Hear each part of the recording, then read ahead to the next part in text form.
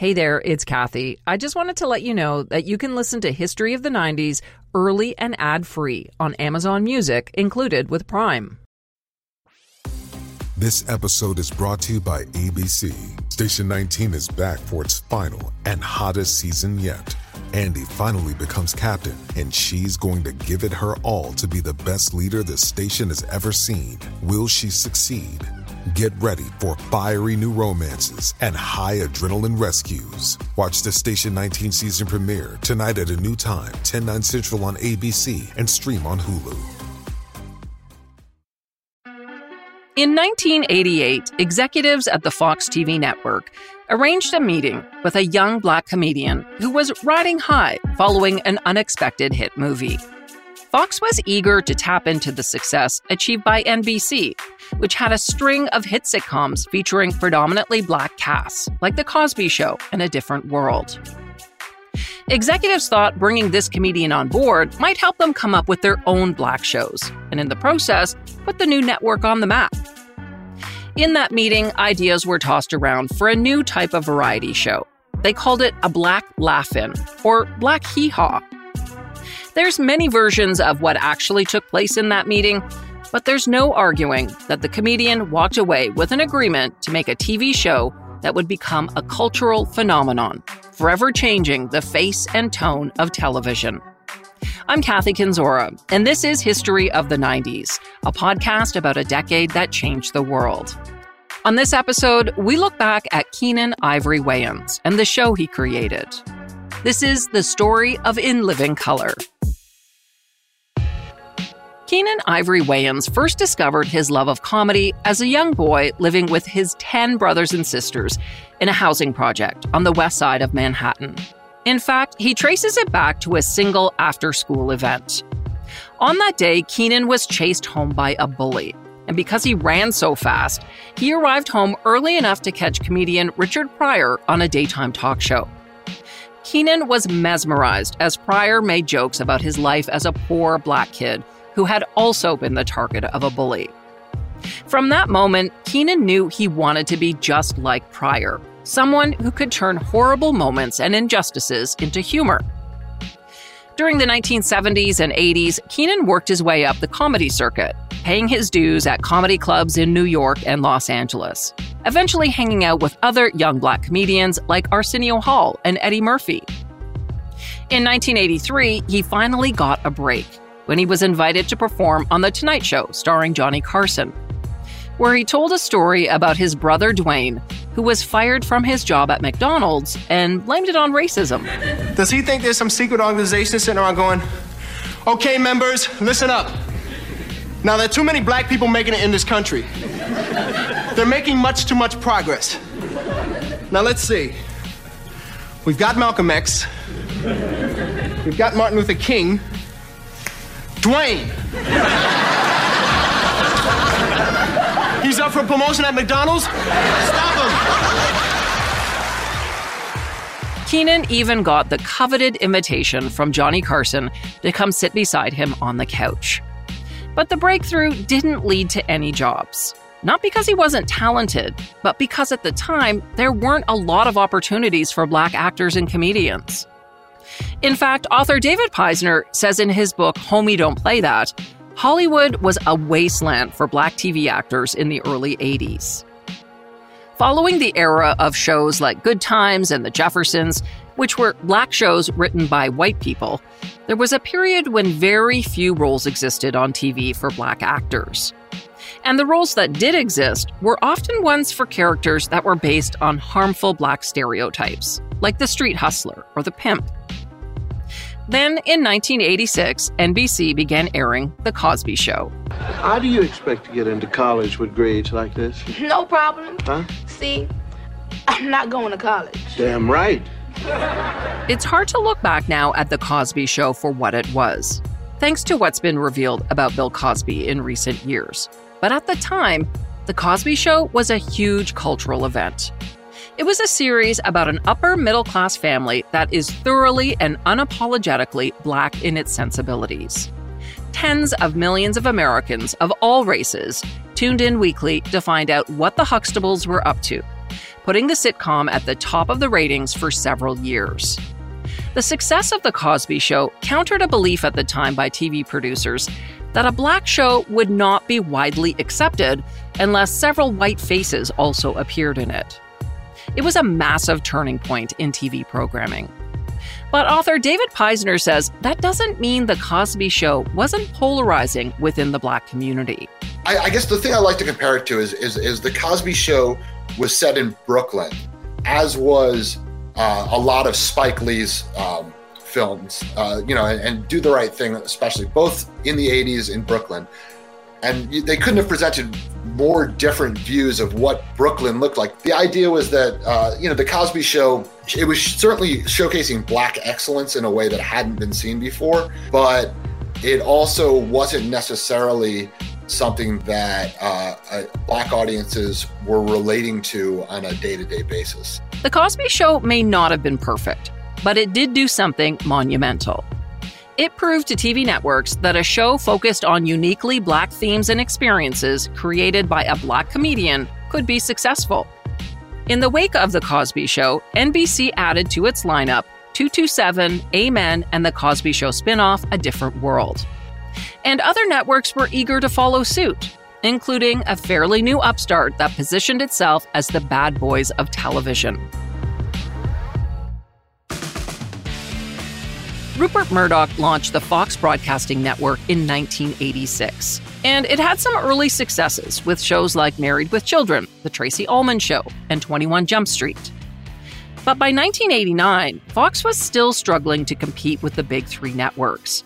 And the people in charge knew that if they were going to succeed, they had to stand out.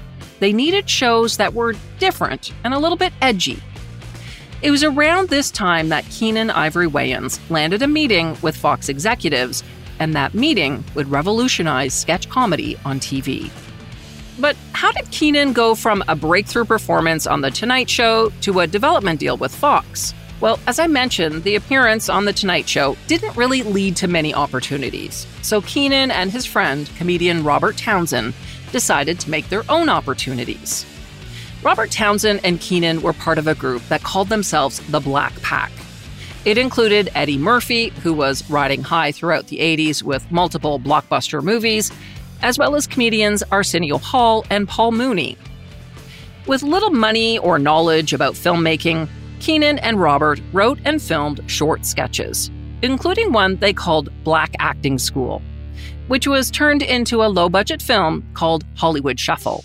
My film's about making it as an actor in Hollywood. The only role they gonna let us do is a slave, a butler, or some street hood or something.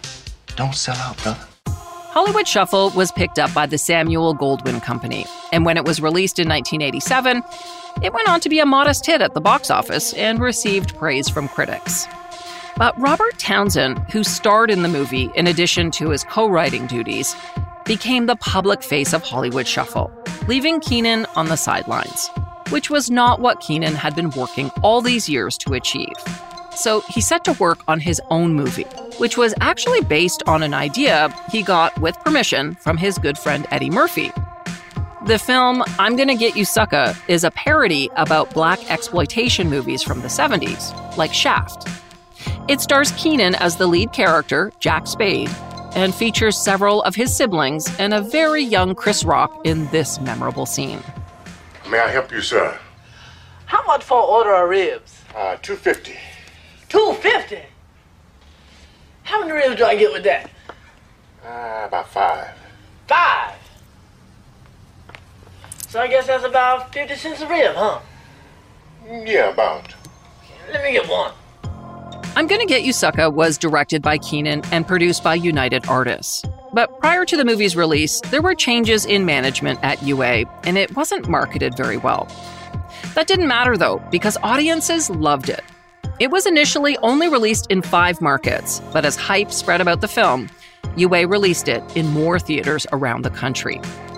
Eventually, I'm Gonna Get You Sucker made over $20 million on a budget of $2.7 million. Keenen had finally done it. He had achieved success on his own terms, and now he could chart his next course. So that's where Keenen was at when he sat down with Fox executives in 1988. As I said earlier, there are many versions of what actually happened at that meeting. But in the end, Keenen walked away with the green light to create a 1-hour pilot episode of a black comedy sketch show, a black Saturday Night Live, if you will. But this would be a show for the hip-hop generation, with shorter, edgier sketches along with dancers and a DJ. And after throwing around a few names, including Blackout, Urban Renewal, Live in Color, it was finally decided Keenen's new show would be called In Living Color. Let's take a journey back to 2003. Canadian teen sensation Avril Lavigne was topping the charts and turning the music industry upside down. But what if I told you that the Avril Lavigne we know and love might not be the same Avril? What? Did Avril die? Was she replaced by a doppelganger? I'm Joanne McNally, and I'm doing a deep dive into a notorious internet conspiracy. Who replaced Avril Lavigne? Listen wherever you get your podcasts. When Keenen set out to cast the pilot, he was determined to build a show around the actors and comedians who appeared on it, and not the writers, which he felt was the case with SNL. That way, he believed no one would ever be forced to appear in a sketch that didn't match their style. He also wanted the sketches to be shorter, never longer than 4 minutes, but more like 1 minute or even 30 seconds. A massive talent search was held in cities around the country, and many soon-to-be famous comedians turned up at the auditions, including Adam Sandler and David Spade, who made it through a few rounds but eventually dropped out for other projects. Winners of the regional searches were invited to a final showcase at the Laugh Factory in Los Angeles. Chris Rock and Martin Lawrence both appeared at that showcase, but Keenen didn't think they were quite ready for prime time, so they didn't make the cuts. But there were some who did, including Tommy Davidson, Takia Crystal Kama, Kelly Caulfield, and Jim Carrey. Kelly and Jim were the show's only white actors, and apparently Jim Carrey initially said no to the role. Thomas Hayden Church, who went on to appear in the hit 90s sitcom Wings, was the backup choice, but Carrey was eventually convinced to sign on. To round out the rest of the cast, Keenen brought on 2 of his siblings, Kim and Damon, as well as Kim Coles and David Alan Grier. With the cast in place, Keenen sat down with his writers, some of whom were plucked from Late Night with David Letterman and Saturday Night Live, and together they developed sketches for the pilot. Some of them were riffs on characters and sketches that Keenen had been working on for years with his brothers and his friends, including the hilarious Homeboy Shopping Network, which featured a couple of homeboys named Wiz and Ice selling stolen goods out of the back of a truck. For your automotive needs, we got car phones, we got car stereos, we got car alarms. And if you act now, we could probably get the car. According to David Peisner's book, Homie Don't Play That, Keenen and Damon had been playing some version of Wiz and Ice since they were teenagers. There was also the sketch called Men on Film, which featured gay culture critics Blaine Edwards and Antoine Merriweather, played by David Alan Grier and Damon Wayans. Unfortunately, like lots of comedy, David Peisner says the sketch doesn't age very well. If you go back and watch those Men on Film sketches, there's no way that stuff gets on the air today, and for good reason. I mean, it is indulging some pretty bad stereotypes. Even back then, Fox chairman Barry Diller hated the Men on Film sketch. He wanted it out of the pilot, but after seeing how much the audience at a rehearsal performance loved it, he agreed to leave it in. The pilot also included a sketch called The Wrath of Farrakhan, which poked fun at Louis Farrakhan, the controversial leader of the Nation of Islam. Fox executives weren't thrilled with that one either. They were worried that white people wouldn't know who Farrakhan was, and black people would be offended by it. But Keenen got his way, and it too stayed in the pilot, which was filmed over 2 nights in front of a live audience in early 1989. On both nights, the crowd went wild during the taping. They absolutely loved it. There had been nothing like it before. In Living Color appeared ready to take the world by storm. The only thing holding it back were the network bosses at Fox, who had agreed to make the show in the first place. Oh, they were scared. They were really scared. They were nervous. I mean, it was this kind of thing hadn't been on TV before, or it certainly hadn't been successful on TV before. that pilot kind of sat on the shelf for a while, probably 8 or 9 months. You know, there was a lot of focus groups, and they brought consultants who they wanted to, you know, people from the Urban League and the NAACP. They wanted edgy, but they were worried In Living Color pushed the boundaries a little too far. Too many people might be offended. As the months passed and it seemed like the pilot might never see the light of day, Tamara Rawit, a producer on the show, took matters into her own hands. According to David Peisner, she leaked copies of the pilot to the media, and when a journalist from Details magazine wrote a rave review about it, Fox finally agreed to act. The day after the review was published, the network gave Keenan the green light for 8 half-hour episodes of In Living Color. Before the first season aired, a few changes were made. Because it was going to be a half-hour show and not an hour, a few cast members were dropped. The crew of dancers, known as Fly Girls, was rejigged, and DJ Daddy Mac, who appeared in the original pilot, was replaced by DJ SW1, also known as Shawn Wayans, Keenan's little brother. It's pretty well known that Shawn wasn't really a DJ and was essentially faking it on set. Keenan has admitted as much, saying it didn't really matter, as long as he looked good doing it. But Shawn did provide a big contribution to the show in another way. He recommended to Keenan that rapper Heavy D perform In Living Color's iconic theme song. In living color, you walk on the moon, float like a balloon. You see, it's never too late and it's never too soon. Take it from me, it's I to be in living color. And how would you feel knowing prejudice was out? The first half-hour episode of In Living Color, which was a remix of the original hour-long pilot, aired on April 15th, 1990. It ran at 9:30 Sunday night on Fox, right after the network's 2 hit shows, The Simpsons and Married with Children. And thanks to that placement and the hype that had been building around the show, 23 million viewers tuned in to the inaugural episode of In Living Color.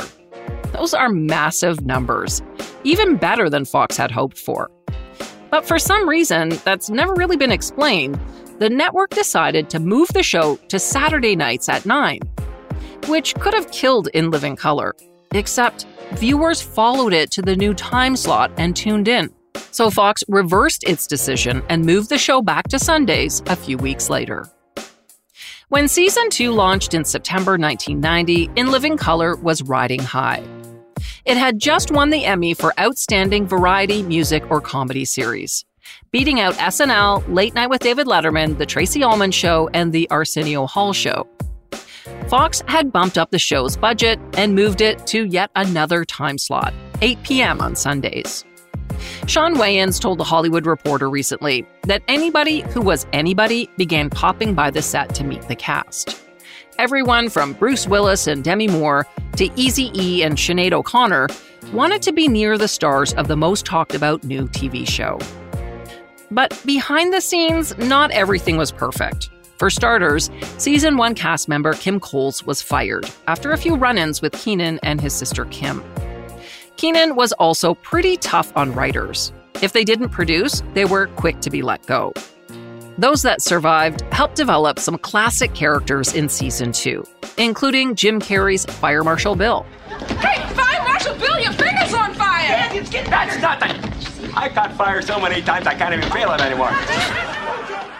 Jim Carrey's performance as a lipless burn victim safety inspector put the 28-year-old actor on the map, hinting at the crazy things Carrey would go on to do with his rubber-like face in the years to come. It was also in Season 2 that the show's dancers, the Fly Girls, developed a cult following. Some viewers were even tuning in just to see their 20-second performances between sketches. Following the first season, Rosie Perez joined the show as choreographer, and a young dancer by the name of Jennifer Lopez was also brought on board. They joined Carrie Ann Inaba, who you may know as a judge on Dancing with the Stars, along with Deidre Lang, Carrie French, and Michelle Whitney Morrison. Rosie pushed the Fly Girls hard to perfect her style of aggressive hip-hop dance moves, something that Jennifer Lopez didn't always appreciate, and their relationship soon became strained at best. There's been lots of talk in the years since about J-Lo and Rosie not getting along while on the show, and in a 2015 memoir, Rosie all but confirmed it when she said, Jennifer unabashedly goes after what she wants, and that's not my style. Despite the friction on set, the Fly Girls, with their neon biker shorts, oversized men's jackets, combat boots, and choker necklaces, were a massive hit. Their popularity almost led to a spin-off show called Kick It with the Fly Girls, which Fox announced in January 1991. The network said the show, which would be produced by Keenen and co-hosted by his brother Sean, would feature top-performing artists and new acts. But for reasons not really specified, the show didn't move forward, which was fine by Jennifer Lopez, who would soon leave the Fly Girls to make her breakout movie Selena and begin her journey to become the superstar that she is today. In January 1992, Fox decided to take on the Super Bowl with a live edition of In Living Color, which ran at the exact same time as the halftime show. Back then, Super Bowl halftime wasn't what it is today. No Beyoncé and Bruno Mars performing a mashup of hits with jaw-dropping dance moves. It was still marching bands and baton twirlers. No offense to those guys. But let's just say it wasn't the event that we have come to expect. It was more of an opportunity for viewers to reload their chili and nachos. So Fox aired something called the Doritos Zap Time In Living Color Super Bowl halftime party.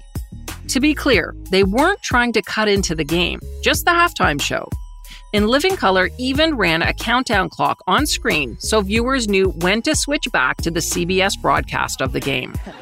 But check this out, the Bad Boys of Comedy got a lot of action for you right here. Fire Marshal Bill, Men On, and Color Me Bad performing here live. And about 2,000 censors ready to pull the plug at any moment. So if you're ready, hey, we're ready. So let's hang out with the homeboys right now. What's up? Keenen recently told The Hollywood Reporter that a Fox executive was stationed in the booth with a 60-second delay button throughout the live broadcast. He could have hit the button at any time, but he didn't, because Keenen says the network wanted the controversy. It was pure genius. 22 million viewers switched over to Fox to watch the In Living Color special. And critics raved that it took the Super Bowl out of the 1950s and into the 1990s. The next year, not to be outdone, the NFL invited Michael Jackson to perform at the halftime show, and a new era of entertainment at the Football Classic was born.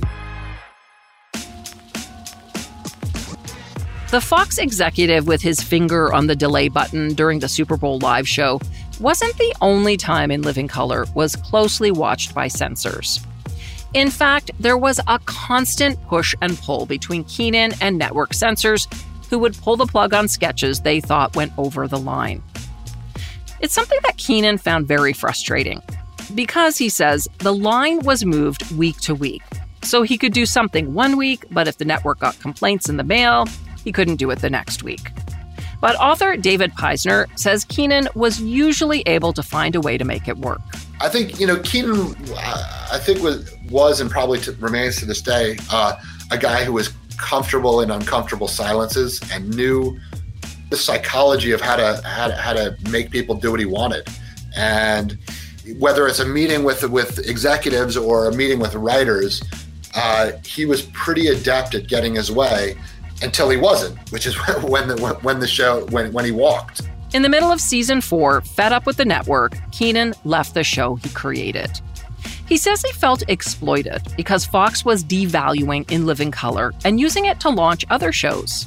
The final straw ended up being where they started rerunning season 1 episodes in a different on a different night. When shows get 100 episodes, they're eligible for syndication, which is a huge payday for the people who created the show, in this case Keenen. And it hadn't yet reached that, and they were essentially running reruns and running it in syndication before it had gotten. And he was concerned that was going to screw up any of his chance at a big syndication deal.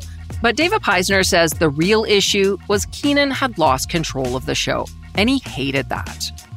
In Living Color carried on for the rest of season 4 and season 5 with new cast members like Jamie Foxx. Jim Carrey was still there, but on the verge of becoming a box office beast with the release of Ace Ventura: Pet Detective in 1994. Keenan's brother Damon also left, but siblings Kim and Sean had to stay because of contractual obligations. Sean says it was hell, like being on the Titanic without a captain.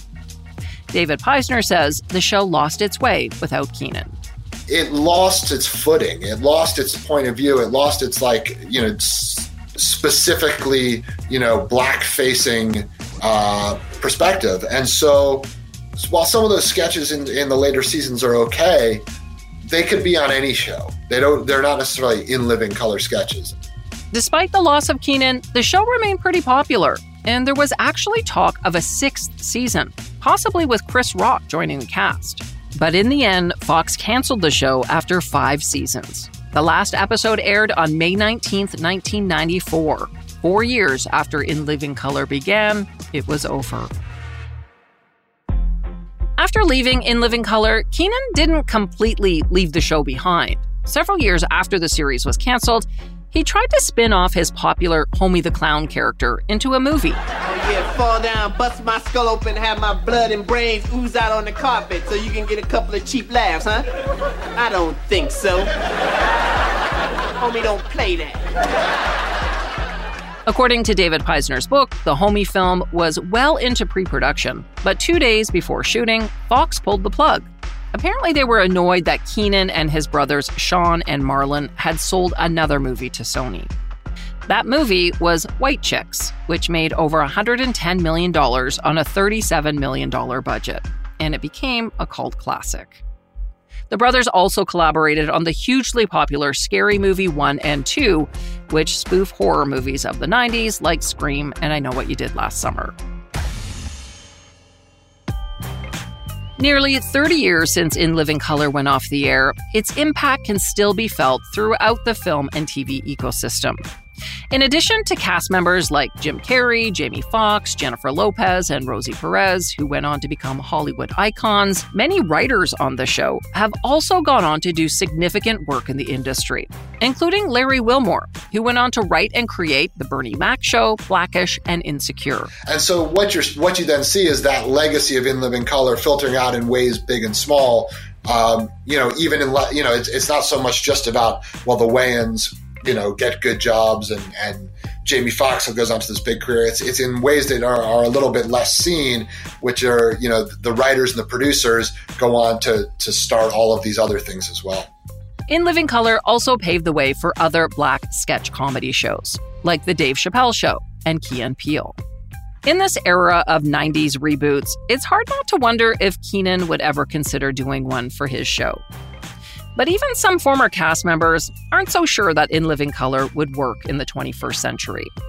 Larry Wilmore has said it would be hard to bring the show back now because, in his words, people are too sensitive. Jim Carrey agrees, saying there are too many lawyers in the world. It's true, comedy has changed since the 90s, but so has something else. Today, black shows are not a niche or a subgenre. They are part of the mainstream. And that's thanks to In Living Color and a host of black sitcoms in the 90s. Everything from The Fresh Prince of Bel-Air and The Sinbad Show to Martin and Living Single. The 90s were an era of revolution in black television.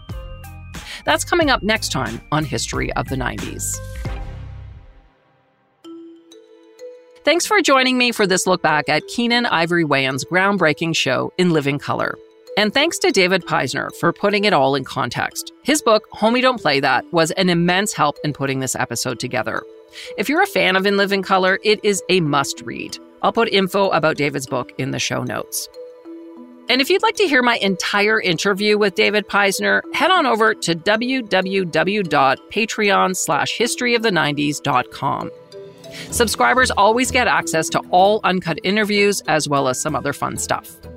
You can also find History of the 90s on Twitter and Facebook at 1990s History and on Instagram at That 90s Podcast. This episode was written and hosted by me, Kathy Kinzora. Our producer is Dila Velasquez, and sound design and final production is by Rob Johnston. See you next time for more History of the 90s.